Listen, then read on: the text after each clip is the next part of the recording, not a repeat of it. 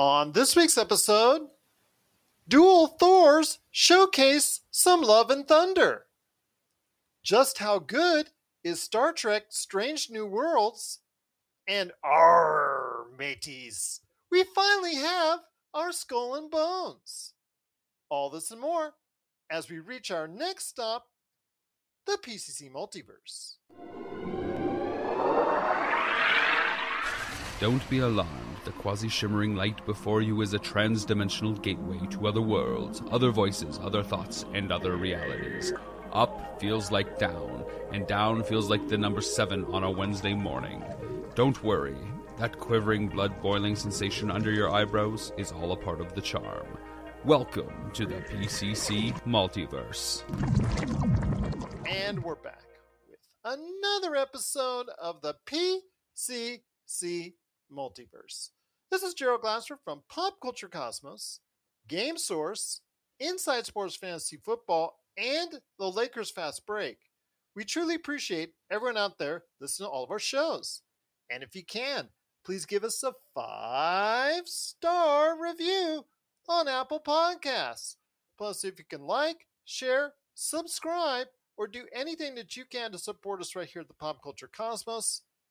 Vampires and Vitae, also as well everything that we do at popculturecosmos.com, Pop Culture Cosmos on Facebook, where we not only cover the latest news and trends in pop culture each and every day at Pop Culture Cosmos on Facebook, we are the #1 tabletop RPG streamer right there on Facebook. So check out all the action that Melinda, Rob, Roger, Mitch, everybody that's there for the whole entire group that's known as the Pop Culture Cosmos crew at the #1 tabletop RPG streamers out there on Facebook. So go ahead and check out our videos today at Pop Culture Cosmos on Facebook. And if you can go ahead and do all that, it is sincerely appreciated. But it wouldn't be a PCC Multiverse without my good friend. She is hanging with me when it comes to wearing the D&D shirts. It is my good friend indeed. Yeah, man. You got to go ahead and catch out what she's doing today at Pop Culture Cosmos on Facebook. Vampires and Vitae, wherever you get your podcasts, please go ahead and give them some big-time support today. Plus, also, she's a YouTube star, but don't tell anyone I said so. It is my good friend who does a lot of other things that she will tell you as well, including a big winner. It is Melinda Barkhouse-Ross. And Melinda, great to have you back on the show once again. So good to be back. I know, it does just sound with just enthusiasm there, like you're just like hesitating. Oh, what do I say? Well, no, sorry, because I was sitting here and I'm looking at a list of names and I was trying to figure out how I could segue from what you just said into like some selfish, shameless self-promotion. That's what was all happening in my brain all at once. Go ahead. I am happy to be here. I'm happy to see it. Self-promote, young lady. Okay. So, Vampires and Vitae, my character for season 2, her name is Esther, and we've created a tarot card mechanic. And Esther was inspired by a particular deck that I kickstarted. I backed it, I should say. I didn't do the kickstart. Anyway, I happened to order a few extra decks, and we ran a little contest over on the Vampires and Vitae Facebook page, and I have 3 winners to announce. We haven't even announced this on the Vampires and Vitae page yet. So you're getting a first time right here. So congratulations to Danny Weber, Barry DeRue, and Avery. Avery is Las Vegas local, and Avery and Barry have both given us permission to go ahead and mess with the decks a little bit, pull cards, add cards, all of that kind of stuff, write on cards, rip them a little bit, burn them, whatever, just all kinds of fun things to do with them. So the deck is called the Alleyman Tarot deck, and the deck is very unique. It was pulled from a whole bunch of different decks. There were cards that were created specifically for this deck. And the biggest thing about it is it's not supposed to be exactly the same deck by the time you use it as when you get it. So the point of the deck is that you're supposed to mess with it. You're supposed to play with it a little bit. You're supposed to add things, take things away. That's led to a pretty wild character in Vampires and Vitae. She's pretty interesting. Anyway, so Danny, Barry, and Avery. Well, Avery, your cards are here, Vegas local. We'll deliver those ones. But for Danny and Barry, they'll be in the mail here in the next few days. Fingers crossed, hopefully, if I can get my ducks in a row enough to get to the post office. But yeah, congratulations. Well, first off, thank you for allowing us at the Pop Culture Cosmos to go ahead and unveil the first round of winners right there for you. I know you'll be repeating those winners again on your own show, Vampires and Vitae. So congratulations to those winners. Again, the cards will be out to you very shortly. So our good friends at Vampires and Vitae, just thank you so much for going ahead and presenting that on the show today. And go ahead and check out everything that you're doing where? All over the place, mainly on Facebook and the Pop Culture Cosmos Twitch page. Is it a page on Twitch? What do you call it? Yeah, Is it a channel. It's an profile? experience. Channel. Yes, excuse me. It's a channel. You're right. Twitch channel. But yeah, so if you just want to go from today forward. So after we're done here today, Gerald, I am laying down the music for this week's episode of Vampires and Vitae, which will drop tomorrow morning. And then I immediately start work on the next Wizards and Wine episode for the podcast. And of course, we have the next game coming up with the Las Vegas table at 7:30 on Monday night. It'll be on the Wizards and Wine Facebook page. It'll be on the Pop Culture Cosmos Facebook page. It'll be on Twitch. It'll be on YouTube.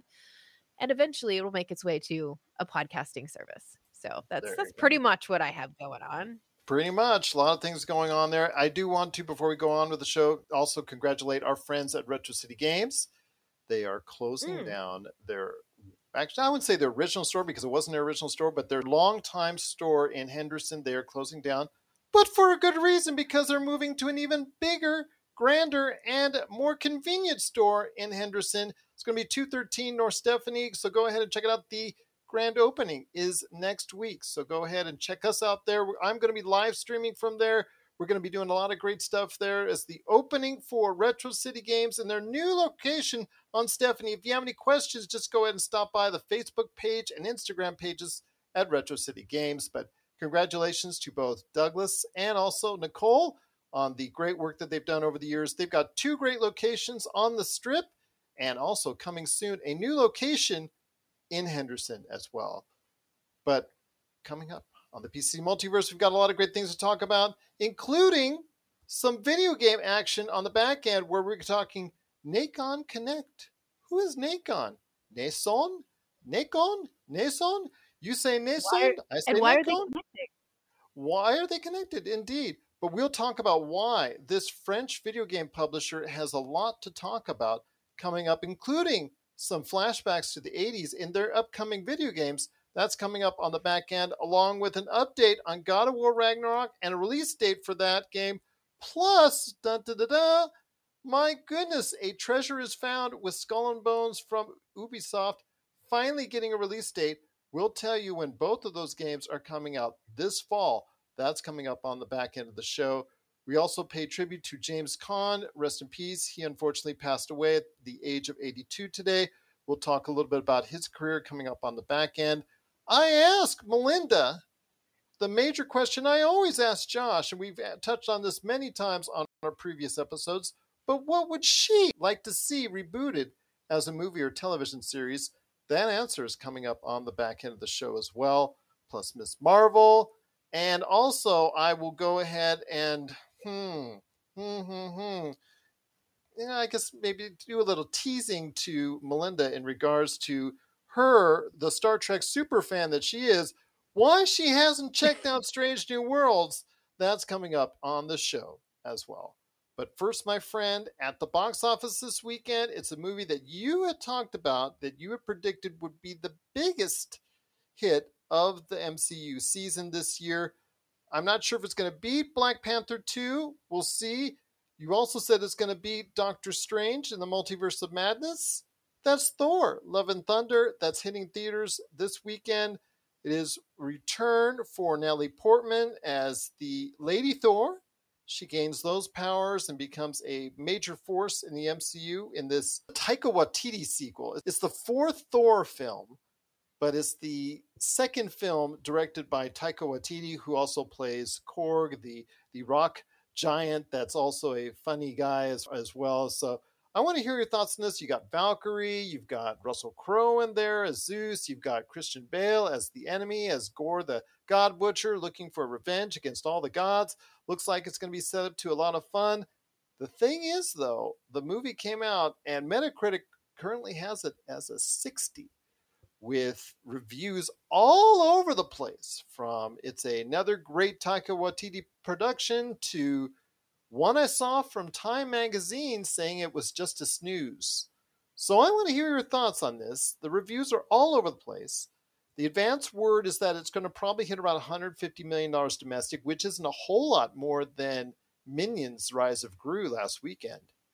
What are your thoughts? Do you still have those same hopes as far as Thor Love and Thunder upending Doctor Strange and the Multiverse of Madness and reaching $1 billion? Because Josh swears it's going to go over $1 billion. I'm not so sure. It's at $950 million, Doctor Strange, and it's already lost a lot of steam. So I'm going to say it's just going to miss unless it gets a little help from Disney. But your thoughts on Thor's Love and Thunder's ultimate success? Yeah, I think it's going to be hugely successful. Look at the actors who have signed on for it. Christian Bale and Russell Crowe. Are you kidding me right now? You're going to add those on top of us finally seeing Jane take the hammer and become Thor? Mm-hmm. I mean, we've read the arc in the comics, and it was fantastic. I enjoyed every single comic that I read, except I will say, though, I was working in radio at the time, filling in on the morning show, and the other female who was part of the show, she was doing like the entertainment news for the day, and she just like straight up spoiled who the female Thor was before I managed to get to the comic book store and read the comic. I was like, what? You're Why like, would you gee, do that? thanks. Yeah. All I'm saying is I have a little bit of a history with this particular arc that they're going to take on by having Jane become Thor. So I'm really looking forward to it. I think it's going to be a lot of fun to watch. It just feels like a summer movie. It feels right. I think it's setting itself up in all of the correct ways. I think it's going to be another bright and colorful Thor movie, which is a lot better than whatever Thor 2 was. I did not enjoy that movie at all. No one did. That's okay. Yeah, so I think I fell asleep. And I mean, I've given Multiverse of Madness. It took Robbie and I like 5 tries to get through the whole movie. We kept falling asleep. So I don't think that's how I'm going to react with the new Thor movie, though. I think it's going to do quite well, and I'm really excited for it. So you think it's going to do? It has to do over $1 billion because, like I said, the movie Doctor Strange: The Multiverse of Madness has stalled right a little over $950 million right now. It most likely will not get to $1 billion unless it has some help from Disney in some form or fashion. So it will probably Thor: Love and Thunder will probably have to do over $1 billion to beat it. So you think it'll do more than $1 billion at the box office? Said that before that it would have to. Well, no, you said it would beat Doctor Strange and Multiverse of Madness. I think that was your words. Okay, fine. I will continue to eat that crow. I predict that it will do over $1 billion in the worldwide market, and I think that it's going to be one of the most successful Thor movies. I just think it looks like it's going to be a lot of fun. I think that Christian Bale as a villain is fantastic. I think it's a brilliant move, and Russell Crowe as Zeus, I'm here for it. Well, I don't say Crow or not. I think that it's still going to do pretty good.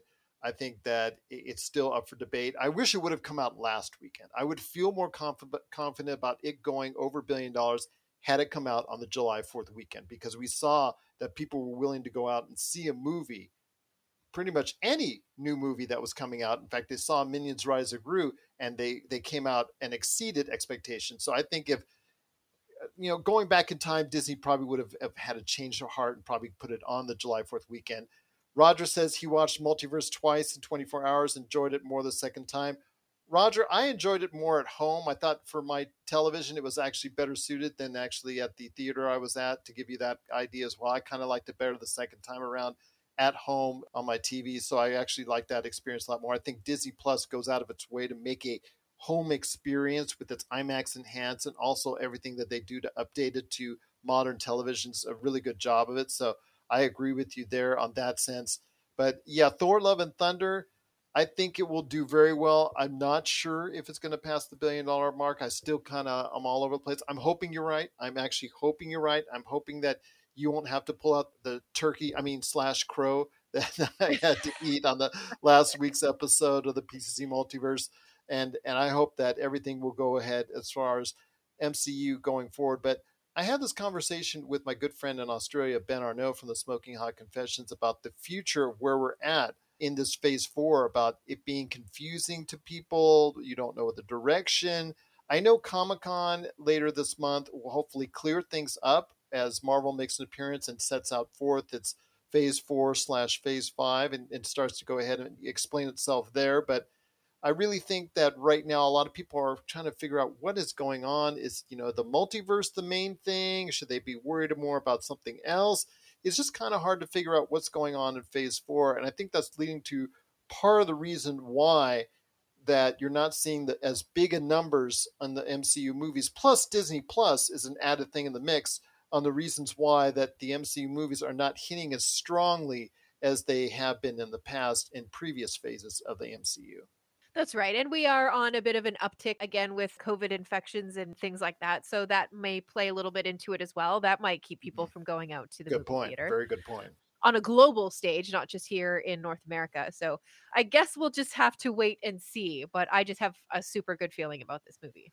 Well, if it gets released in China, that's a big boom. I know that that's part of the reason why that Doctor Strange has been not available in certain areas of the markets in the world. That's part of the reason why it didn't achieve that huge success that, let's say, Spider-Man No Way Home achieved, as it achieved close to $2 billion in its own right. So I think that if Thor is released in virtually all of its markets out there, it can really do well, perhaps even better than Doctor Strange. We'll see. I think, again, being out on the July 4th weekend probably would have given it that nice little shot out there that I think would have really sent it out strong, because you see the reaction out there from people watching Minions: Rise of Gru. So we'll see. There's going to be a nice little battle at the box office. But if you have thoughts out there on Thor: Love and Thunder, I know I'm going to check it out. I know Melinda's going to check it out. Are you going to check out Thor: Love and Thunder?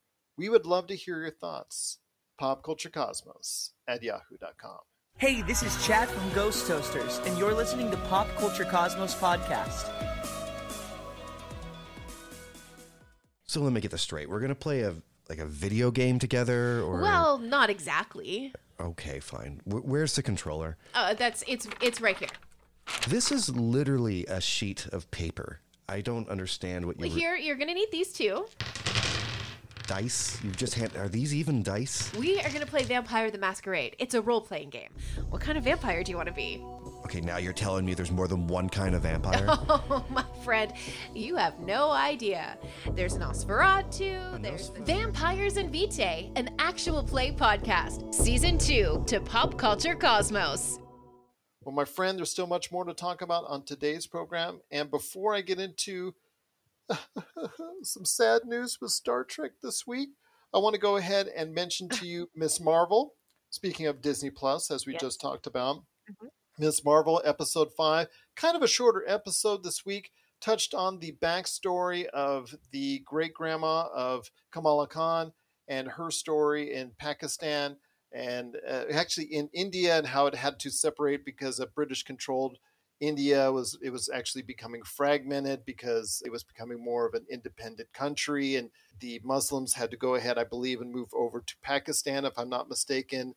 And in the process of doing so, and dealing with the train issues and the sheer amount of people that were having to migrate over from one area to another, I mean, those parts were very fascinating to see. I love that intro for this episode. If you've caught that yet out there, the way that they popped in the Marvel as far as an old 40s style film and how they did the Marvel intro for that, I thought was really, really good. It reminded me a lot of what they did in WandaVision on a couple of episodes. So I really applaud Marvel for being creative and out of the box like that. But, just incorporating the Marvel history and what they're doing in the episode with the actual real life history and blending it in and of itself, I think is really a good way to go ahead and do it. But your thoughts on Miss Marvel? It sounds like you got a chance to check it out and share some thoughts on that, because, again, it was a shorter episode, but I still thought it told a pretty good tale, especially from how and where the clandestines, the jinn, the evil,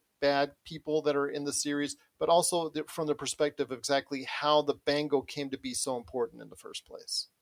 Yeah, absolutely. I still feel like this is intended for a bit of a younger audience, which is not at all a criticism. I think that it's very smart for Marvel to have done that, and I'm really enjoying it. This week I spent a little bit more time watching The Boys, so I'm all caught up on The Boys, and yes, including that episode.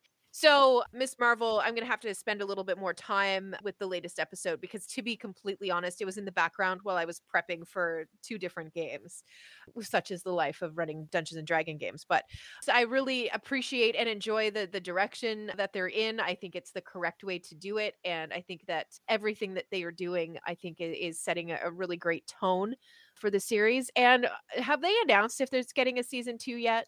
No, they've not announced it yet, but she has already been demonstrated, or she's actually performed. They showed footage from, I guess, some type of theme park experience or some time like that. I saw footage on YouTube where she was integrated as part of it, along with Captain Marvel and also Falcon, aka Captain America, and some other individuals, Ant-Man and the Wasp. They were all part of this, so she was like all part of the team. They all knew each other, and it just seemed like that she was part of this whole big family now. And she had all the comic book costume, and it seems like Perfect. they've already got her set going forward, and that she's going to be a major part of what goes on in the future. Of course, she's going to be part of the Marvels, Captain Marvel 2, the Marvels, when that comes out.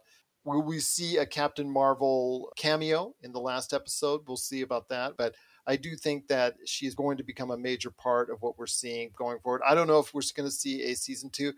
This season has been a little bit up and down for me. I like the fact that I'm learning more about the Pakistani culture, how Pakistan came to be as opposed to what India came to be, the British rule and all that. And then also today's culture, Pakistani culture here in America. I appreciate that so much as far as what I'm learning there. And I think that that's the best part of it for me. But yes, it does at times cater to a younger audience. And sometimes it loses me on that as an older viewer.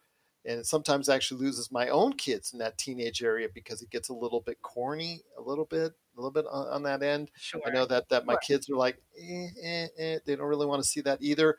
But again, for the most part, it's been a good show to watch, and I can't wait to see what the final episode will bring with, hopefully, an appearance from Captain Marvel. So it will explain something else in the MCU, which is something I've complained about in this phase, is that a lot of them are self-contained stories, and they don't expand the larger narrative in the MCU, which the phase 2 and 3 did so well as far as setting up for the future of the MCU, what we ultimately saw out of Endgame. So I really think that it needs to start telling a larger narrative with even just the little bits and pieces of these series and movies. And maybe we'll find that out in Thor: Love and Thunder as well.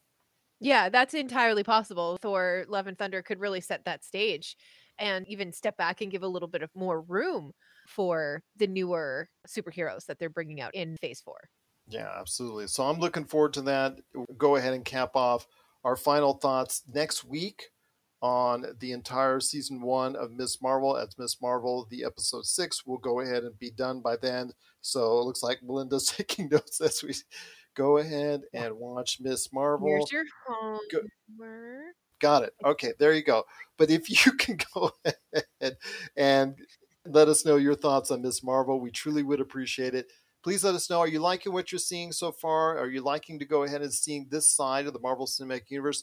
Please let us know. popculturecosmos@yahoo.com. Is that in your notes right there about me? Huh? Is that in there? Is that in there? Yeah, it's up here. I thought it was hidden though. I thought my keyboard had it. Okay. No. No worries. No worries indeed. But my friend, before we hit the break, there's something I want to say. I'm very sad. Very sad. Oh, of course, true honesty. Yes, I'm very sad to see the passing of James Gunn, but we'll go ahead and touch on that at the back end of the episode in all seriousness there. But in not so seriousness, I am very sad to see the end of season 1 of Star Trek Strange New Worlds, a show which you have not caught as of yet, and you are the Star Trek super fan, are you not? Gerald, when I applied to be on the show, I promise you I did not rely on my resume. Okay. I do love me some Star Trek, but I don't have the streaming service that the show is on, so that makes it very difficult to watch it. Honestly, Well, I've got it's a been deal a pain for in you. my neck.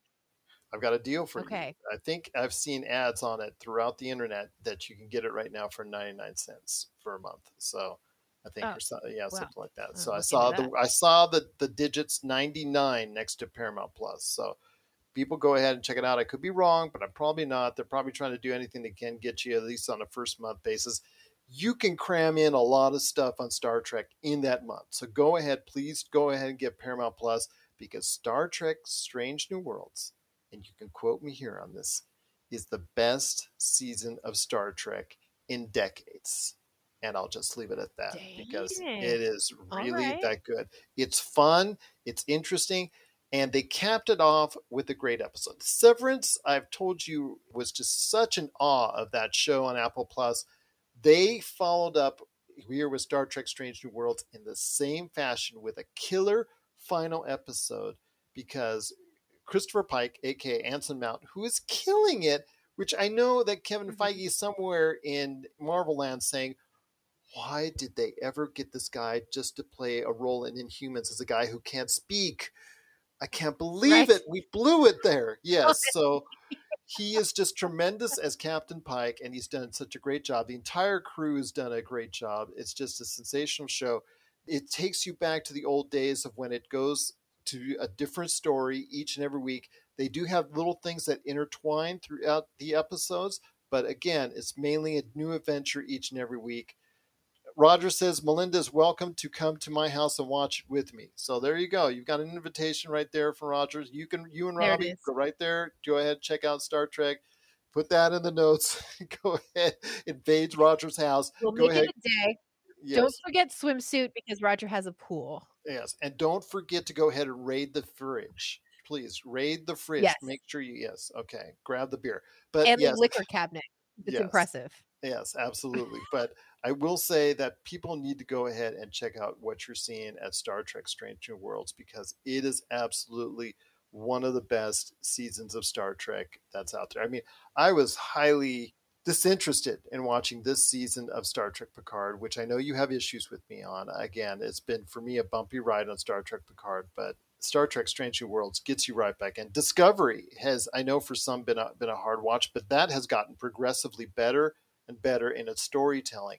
And Star Trek Strange New Worlds, I think, took all those lessons that both Picard and Discovery have learned over the past 2-3 years in making their shows and said, you know what, we're going to do things a little bit differently, and we're going to go back to some of the things that made the original Star Trek series work and click with fans, although it actually clicked with fans when it went into reruns, but that's another story. What clicked with fans, and they took a lot of that, plus they grabbed some stuff from the new shows, and they made it a right blend. And the most important thing is that this crew has a lot of fun working with each other. It comes across on screen that they really enjoy working with each other, and that, I think, makes the show really one of the best so far this year, and the best Star Trek series. I should say season. I want to say series yet, because you can't do the same thing with Severance.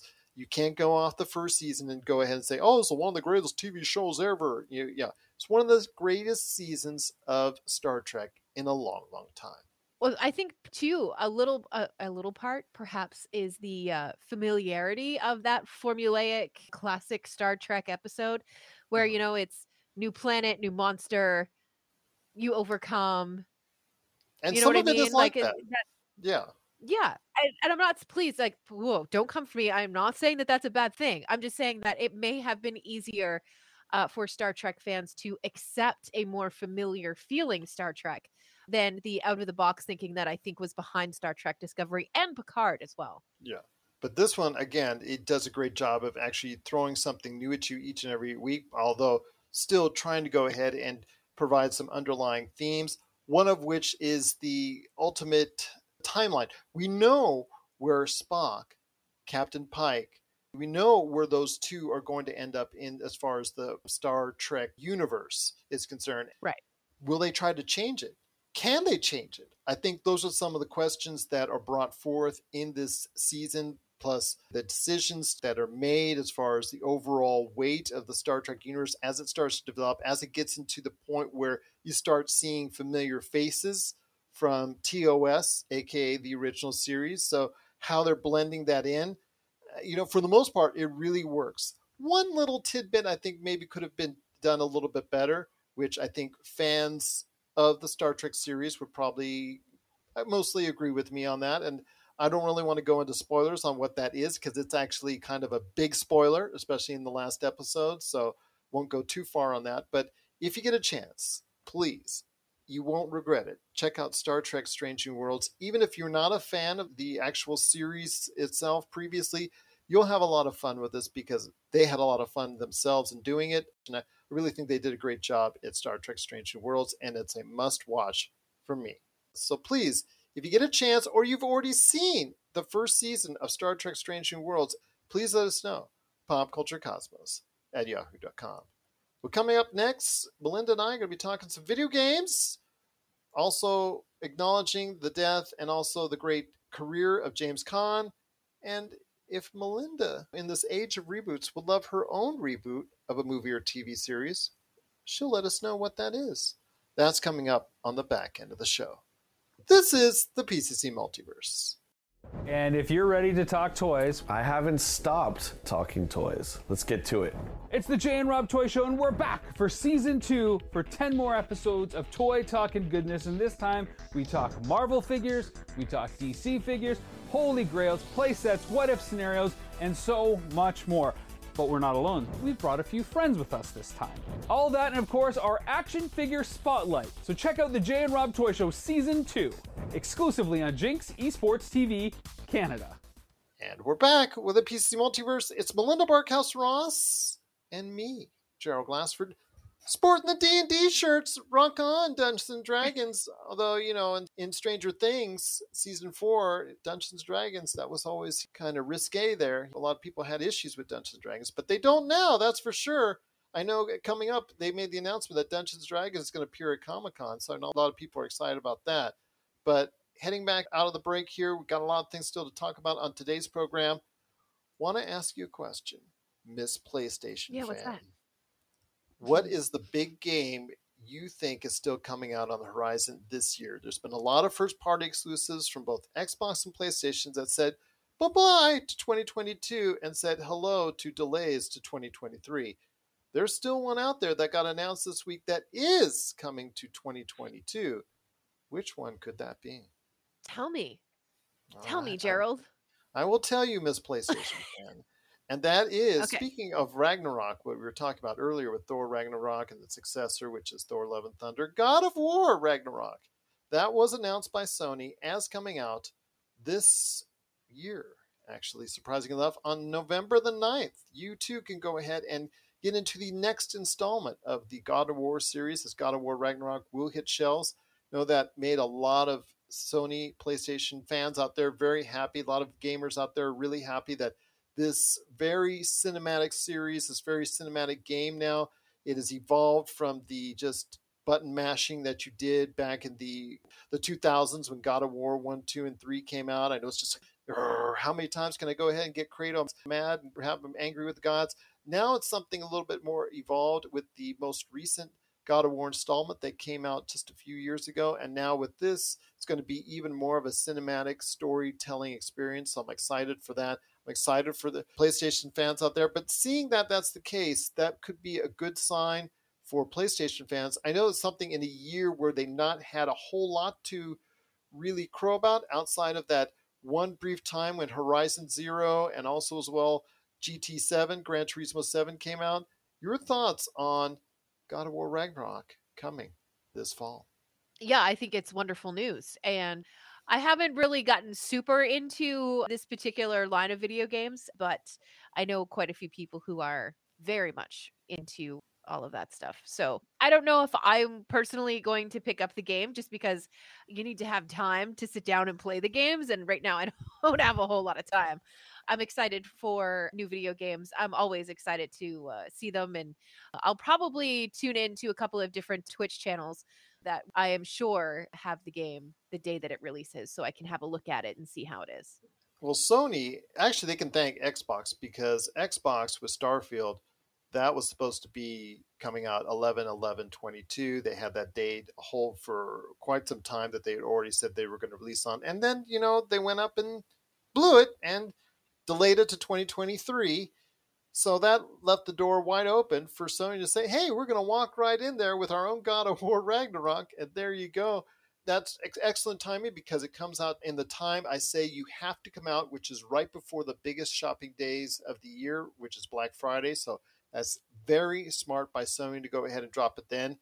But just announced a couple of days later, knowing that God of War Ragnarok is going to be one of the biggest video game drops of the year, Ubisoft, in all of its infinite wisdom, decided to go ahead and announce that they have a release date for, finally, one of the longest delayed games in development history. It's been well over 5-6 years now. I mean, I remember saw it being debuted at 2017 at E3, which tells me that it probably was in development for quite some time before that. And that is Skull and Bones, the pirate multiplayer game that's going to be coming out by Ubisoft. And they had the infinite wisdom to drop it, or at least they're going to, as of now. The release date they're going to drop it on is November the 8th, a day before God of War Ragnarok. So this is a game that doesn't have a whole lot of good history behind it, being that it's been delayed for so long. A lot of interest has waned over the years over it. Tell me, in all of your infinite wisdom, if this is a good idea for Ubisoft to drop it the day before God of War Ragnarok. Well, you release it the day before and hope that the day after God of War comes out, people still remember that your game is here. Or they have enough money. Yeah, that's a concern. But gosh, I still have such a bad taste in my mouth with everything that happened with the Cyberpunk game 2077. Yes. Yeah, Cyberpunk 2077. Yeah. You hit it. Okay, good. Perfect. Because we bought the game and we were trying to play it when it was super buggy for the PS4. I know that it's fine now, I believe, for the PS5, but I don't think that it's really super easy to play yet on the PS4. I think they're still working on it. Still some rough patches.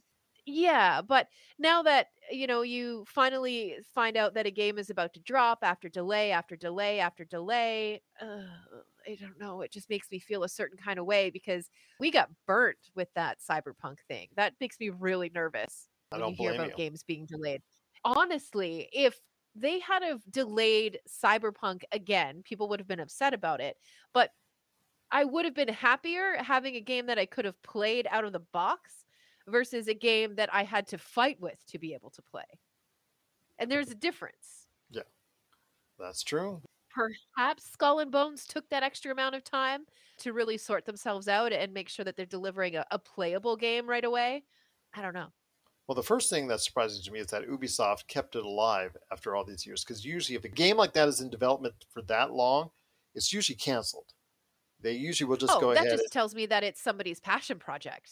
Yeah. Must be Ubisoft. So somebody close to the top in Ubisoft is like, this game has to happen.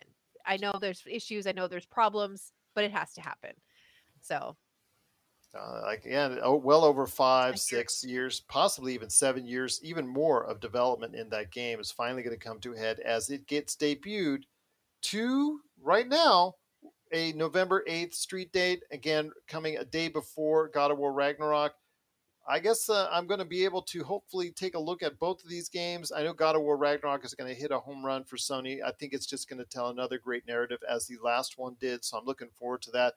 We don't know about Skull and Bones. We'll see. I mean, the footage is out there. I've shared it on Game Source and Pop Culture Cosmos. So you want to take a look, it's right there for you on Facebook.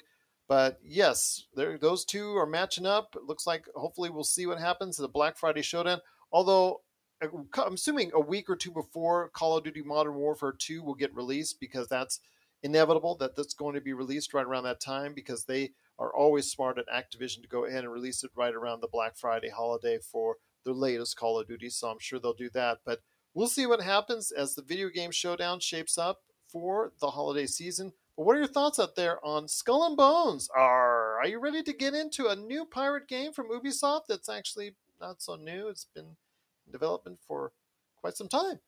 Or are you going to go back into the world of God of War with Ragnarok? Please let us know. PopCultureCosmos at yahoo.com.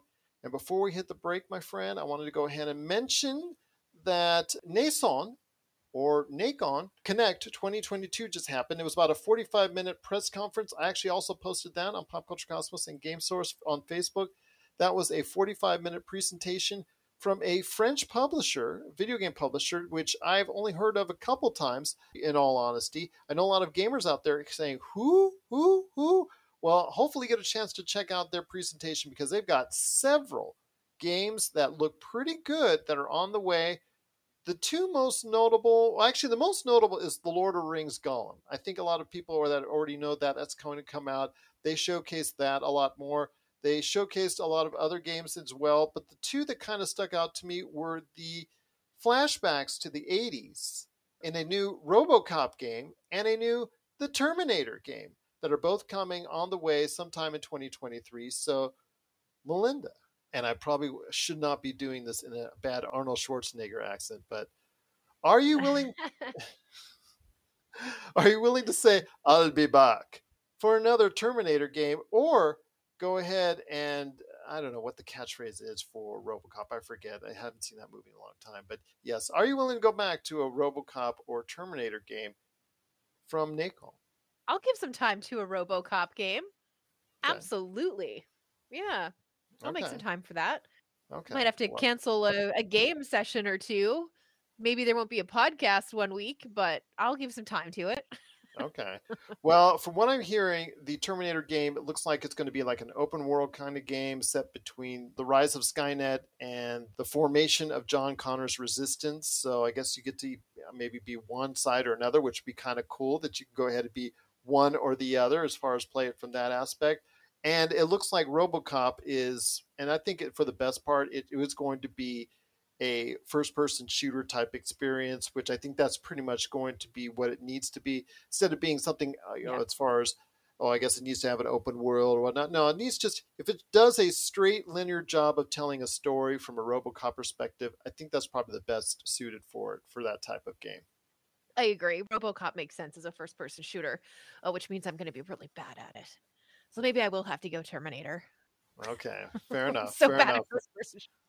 Well, you can always Man. say, though, hopefully, that at the very end, it's in the tail end of its life cycle, that with RoboCop, you can buy that for $1, because that phrase came out in RoboCop. I remember that phrase. So I'll buy that for $1.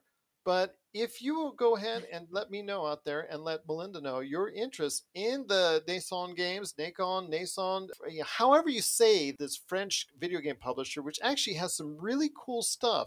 You want to go ahead and check out their full presentations, about 45 minutes long. It's right there on the Pop Culture Cosmos and Game Source Facebook pages. But if you have thoughts on a new Terminator or RoboCop game or Lord of the Rings Gollum, please let us know. popculturecosmos@yahoo.com. If you're in the Las Vegas and Henderson areas and are looking to buy, sell, or trade the best in classic or current video games and pop culture collectibles, there's no better place to go than Retro City Games. From Xbox to PlayStation, Nintendo to Atari, the great crew at Retro City Games provides the best place to go for all your gaming options. Stop by their two awesome locations in Henderson and also the Las Vegas Strip, or follow Retro City Games on Facebook and Instagram for all the latest deals and new items. Without a doubt, there's no better place to go for your gaming needs than your friends at Retro City Games. Well, my friend, it's been a great episode, and I will give you one more chance to go ahead and plug whatever you plug, as always, on the back end of the show. But before we head on out, my friend, let's focus on you. You do such a great job here on the show, and we always want to hear what your thoughts are. I always ask Josh this from time to time, and that is if he had thoughts on what he would like to see rebooted, because, Hollywood always runs out of ideas, and they always go back to rebooting something out of the 70s, 80s, 90s, 60s, 50s. With all that being said, if you were to go to an IP or a certain thing that you wanted to see rebooted as a television series or a movie, what would that be? Fringe. Fringe. Very Fringe. Nice. So tell us why. Hands down. I miss Walter Bishop, and I miss the Walternate. I loved that show. It was so good. Joshua Jackson was great. Lance Reddick was wonderful and compelling and terrifying, and all of the things that you needed him to be as Olivia Dunham's boss. For those listeners and viewers out there who have not caught Fringe, which is something now that it's actually been in the rearview mirror for quite some time. And even Roger says, nice! Fringe was fantastic! I thought it was really good as well. Good. So tell us why, or tell people out there why Fringe would be a great concept to go ahead and reboot once again. So Fringe dealt with this concept of multiverses. And there was a part of it where Walter Bishop in our universe, that's in quotations because we're going to talk about the Walternate as well. But what he does is he gets these children together that have these unusual abilities. They're not really powers, they're just things that they're able to do. And it makes it easier for them to help him navigate into another multiverse. So Walter Bishop eventually meets Walternate. The first Peter Bishop actually passes away in a very tragic accident. So what Walter tries to do is he tries to cross over into this new multiverse that he's found, and he abducts the Peter from that multiverse and brings him back into this one. And eventually there's like a whole bunch of stuff that happens, obviously. There's a whole lot of pseudoscience in there, which I love. It's offbeat, it's interesting, it's X-Files, but if X-Files didn't deal in aliens, it dealt more in time travel and travel through universes and that kind of stuff. That's a really terrible explanation of it. I can't explain how epic this show was. I loved it so much. I think you did a pretty good job, especially now in I mean, the I game. kind of explained it. But yeah. you know, like, People are saying out there that actually remember, is she talking about Fringe or Sliders? No, she's talking about Fringe. Sliders is something altogether different. I think that it doesn't really have the bite that a lot of people would love to see. I think of the two, they probably would lean more towards Fringe over Sliders, but both could probably be rebooted, and I think it would achieve some success. But Fringe, I think of the two, would probably achieve more. I think it's a Fox property, so hey, Disney, go ahead and check it out, man. Check it out. Check it out. yes, please. Please do it. No, it was such an epic show. I loved it so much. I even have the DVD sets. That's how much I enjoyed the show. That's how dedicated I am to the show. Please reboot it.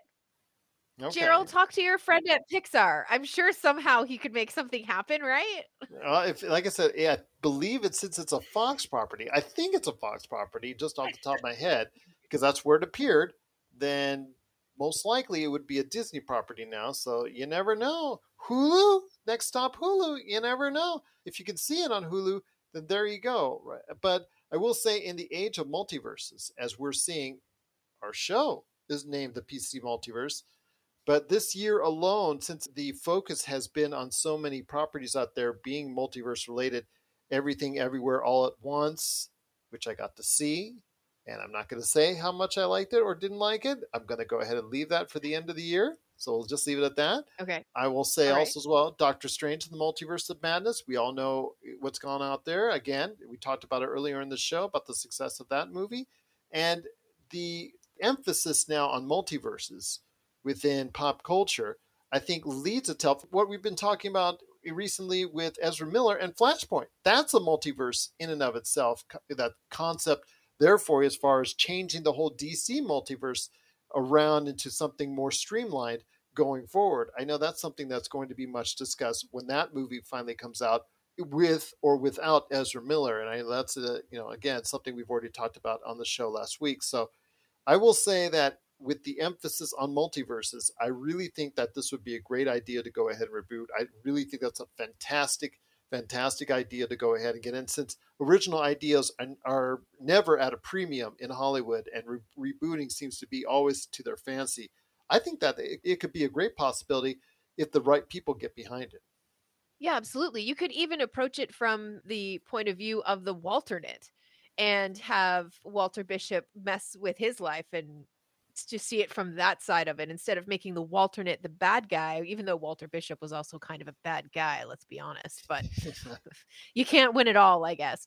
But no, that could be an interesting point of view for the show to take. I know I say it all the time when we have this subject, and I talked about it with Josh, but if he ever went ahead and redid or rebooted or actually showed a 25 years later type scenario for Starship Troopers, I really think that would be a good get right there. You could still get a lot of the stars that were related, that lived from the actual movie. Yeah. And if you go ahead and keep that type of concept, I think it actually could work as a series, not a movie, a series. I think it could be a nice little 6 to 10 episode arc, maybe even going ahead in multiple seasons, dealing with the bugs from there. I think you could really go ahead and do something with that. Yeah, I think of the two, I think definitely Fringe would be something that I could see happening because, again, Hulu needs all the help it can get. I mean, it just had Murders in the Building season 2. It's riding off the success of that. I think that's something that they really need to continue because that show's been a hit for them. They've had other pretty good hits as well. The Orville, again, there's a lot of people go ahead and check that out. So hopefully that'll continue its success in season 3 there. I know that a lot of people are talking about that one way or the other. But yeah, definitely some good things at Hulu. Hulu looks like they are finally on the rise after many years of being like there as a streaming service. So Fringe, if it's owned by Disney, could be just a reboot of that. And don't forget, too, the new season of What We Do in the Shadows drops. I don't think it's next week. I think it's the week after that. Yeah, FX Don't and forget, Hulu. that's also on Hulu. Yeah, absolutely. Absolutely. Speaking of Taika Waititi, like we did earlier in the episode, he still oversees that as far as an executive producer is concerned. So, yeah, absolutely. What We Do in the Shadows. So, Hulu, I mean, and Only Murders in the Building, I think that's still been a great big hit for them. That's still about ready to earn a lot of Emmy nominations because I know the Emmy nominations are coming around the corner. So, interested to see how far that still gets because I know a lot of people have been loving that. But we'll wait and see. But I do like your idea of a Fringe reboot. I think that's an excellent get. I think we got to go ahead and put you in charge of new series. Got to go ahead and do that. I think if they own the IP, I think Disney are going to have to go ahead and bring you over as in charge of Hulu to go ahead and do just that. So if you want Melinda, Yeah. so everyone out there, if you want Melinda to go ahead and start this reboot of Fringe, or if you just want to see a reboot of Fringe, or if you want a new reboot of some type of IP property out there, please let us know what you're thinking. Or if you agree with Melinda that Fringe would be a great reboot, please let us know. PopCultureCosmos@yahoo.com. My friend, it's been a great episode. You killed it, being the executive of television that you are with all these reboot ideas you've got dancing around in your head. But before we head on out, I do want to pay respects to a great actor who unfortunately passed away today at the age of 82, and that is James Caan. Oscar-nominated James Caan from The Godfather. They know his success there.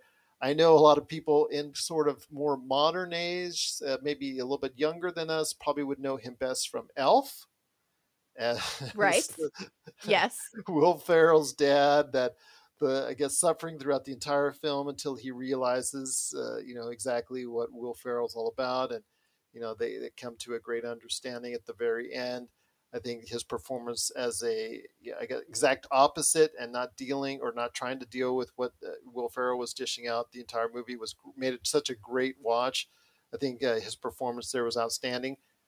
Don't forget a movie that really got him a lot of praise and actually kicked off the career of Kathy Bates, Misery. That movie is very, very creepy. Actually, my first wife and I, that's the first movie that we actually saw together. And to say there's a scene in there, well, okay, it's not really spoilers because the movie's been out for 25 plus years. Yes. Where I think you're safe. If somebody hasn't watched it, then, well, there's a scene in there where Kathy Bates has become so demented and she wants her favorite author, who actually has a car crash and actually ends up being, his legs are broken and he's in such great dire repair, and she actually saves him and then after a while actually imprisons him in her cabin after this car accident. And to keep him there as he tries to escape, she ends up breaking his feet, if I remember correctly, with a sledgehammer. Yeah. And yeah, that did she ever? That just blew my first wife away. She just was like, she jumped out of her seat, just cringed and just grabbed me and just like whole 9 yards. And it was just like, it was pretty scary for her. But Misery is a great performance by James Caan. He had that distinctive style of acting. I really think. The ankles. Yeah, that's right, Roger. Ankles. Yeah, she broke his ankles, but I mean, his feet were messed up. I just remember the whole feet, from the ankles down, they were just all messed up during that sequence. And absolutely good point. Yeah, just truly a very scary movie. But he had great performances throughout the years. Obviously, he's the father of Scott Caan, who saw a lot of fame with the rebooted Hawaii Five-0 series. But any memories of James Caan before we head on out? You'd be neglecting part of his career if you didn't mention Dick Tracy. Honeymoon in Vegas. He was in that as well. He was in News Radio. He was in The Way of the Gun that came out in 2000. There was In the Shadows. He's been in Simpson episodes. He's been in Family Guy episodes. He had something to do with the Annoying Orange. This guy, you might not have even been aware that you were watching Mr. Khan on television, but you certainly were. Yeah, and his earlier career doing a lot of films in the 70s, even the late 60s, and then going into the 80s, he had a good career as far as continuing on then. But yeah, definitely a very decorated career for James Caan, and we pay respects to him and his great career, passing at the age of 82. So thank you for all you've done, and our respects to the family from all of us here at the Pop Culture Cosmos. So before we head on out, my friend, always a great time indeed. You've been fantastic as always, Melinda, but any last thoughts before we head on out? Yes, congratulations again to the 3 winners for the Vampires in Vitae contest that we were running. Again, Danny Weber, Barry DeRue, and Avery. Congratulations to all of you. Barry and Avery, we're going to get the cast together obviously on Sunday when we get ready for our live stream, and we're going to play with your decks and take cards out and put cards in and write on them and all kinds of funny stuff. So we'll have those in the mail for you soon. Keep your eyes on the Vampires in Vitae page because we've got some stuff planned and we're working on a couple different contests and stuff like that. So keep your eyes on it. We're very much in planning mode right now of what's coming up here in the next 6 months for the podcast. Planning mode. Ooh, planning mode indeed. Yep. I'm looking forward to hearing all the evil plans that you and Robbie are coming up with in regards to Vampires in Vitae. But once again, where can they check out all the action besides Pop Culture Cosmos on Facebook for all your great stuff that you're doing? Sure. There's the Pop Culture Cosmos Twitch channel. You can also check us out on the Vampires and Vitae Facebook page, Vamps and Vitae on Twitter if you want to reach out and say, hey. Yeah, we're on TikTok. I forgot we make TikTok. Oh, not really make TikTok videos, but we have been known to dabble in TikTok from time to time. And yeah, TikTok. We're really excited and super proud of this season. It's been a lot of fun so far with 2 brand new players at the table, Roger being one of them. So it's been very fun. And with Wizards and Wine, we've got The Wild Beyond the Witchlight in full swing now. Both groups are going into their 3rd episode. No, that's a lie. Vegas Table goes into their 2nd episode on Monday. So things are progressing very well in the carnival. A couple of creepy things have happened, and it's definitely caught the attention of our adventurers. So we'll see how it all plays out. Yes, we will indeed. So please catch it, Wizards and Wine with The Wild Beyond the Witchlight. Also as well, definitely check out Vampires in Vitae. Roger always runs our games on Mondays. Next couple of weeks we have off, but once we come back, we'll come back strong with Demolition Force right there with Roger heading the way, going ahead and getting frustrated by our entire group of crazies known as the players that he has on Mondays. That includes us from time to time. Yes, bless him indeed. Sure does. But also, don't forget the weekends with Mitch. He does a tremendous job of being a DM for our great games on the weekends. So please go ahead and check out the action with Mitch. And again, we truly appreciate everyone supporting what we do here at the Pop Culture Cosmos. Want to mention on Monday's show, Josh and I have got some good stuff planned, including the results from the box office weekend for Thor: Love and Thunder. Hopefully we can elaborate more on our thoughts on the movie itself. Was it good? Was it not so good? Was it something you can't afford to miss? The MCU? What's it going to tell us? We'll find out. Plus, I got an interesting email over the past couple days in regards to a study that was made by a little separate group. Never heard of them before, but I'm going to go ahead and give them some love on Monday's show in regards to what they thought, their statistical analysis on what the best year of video gaming is, which is always up for debate. Interesting.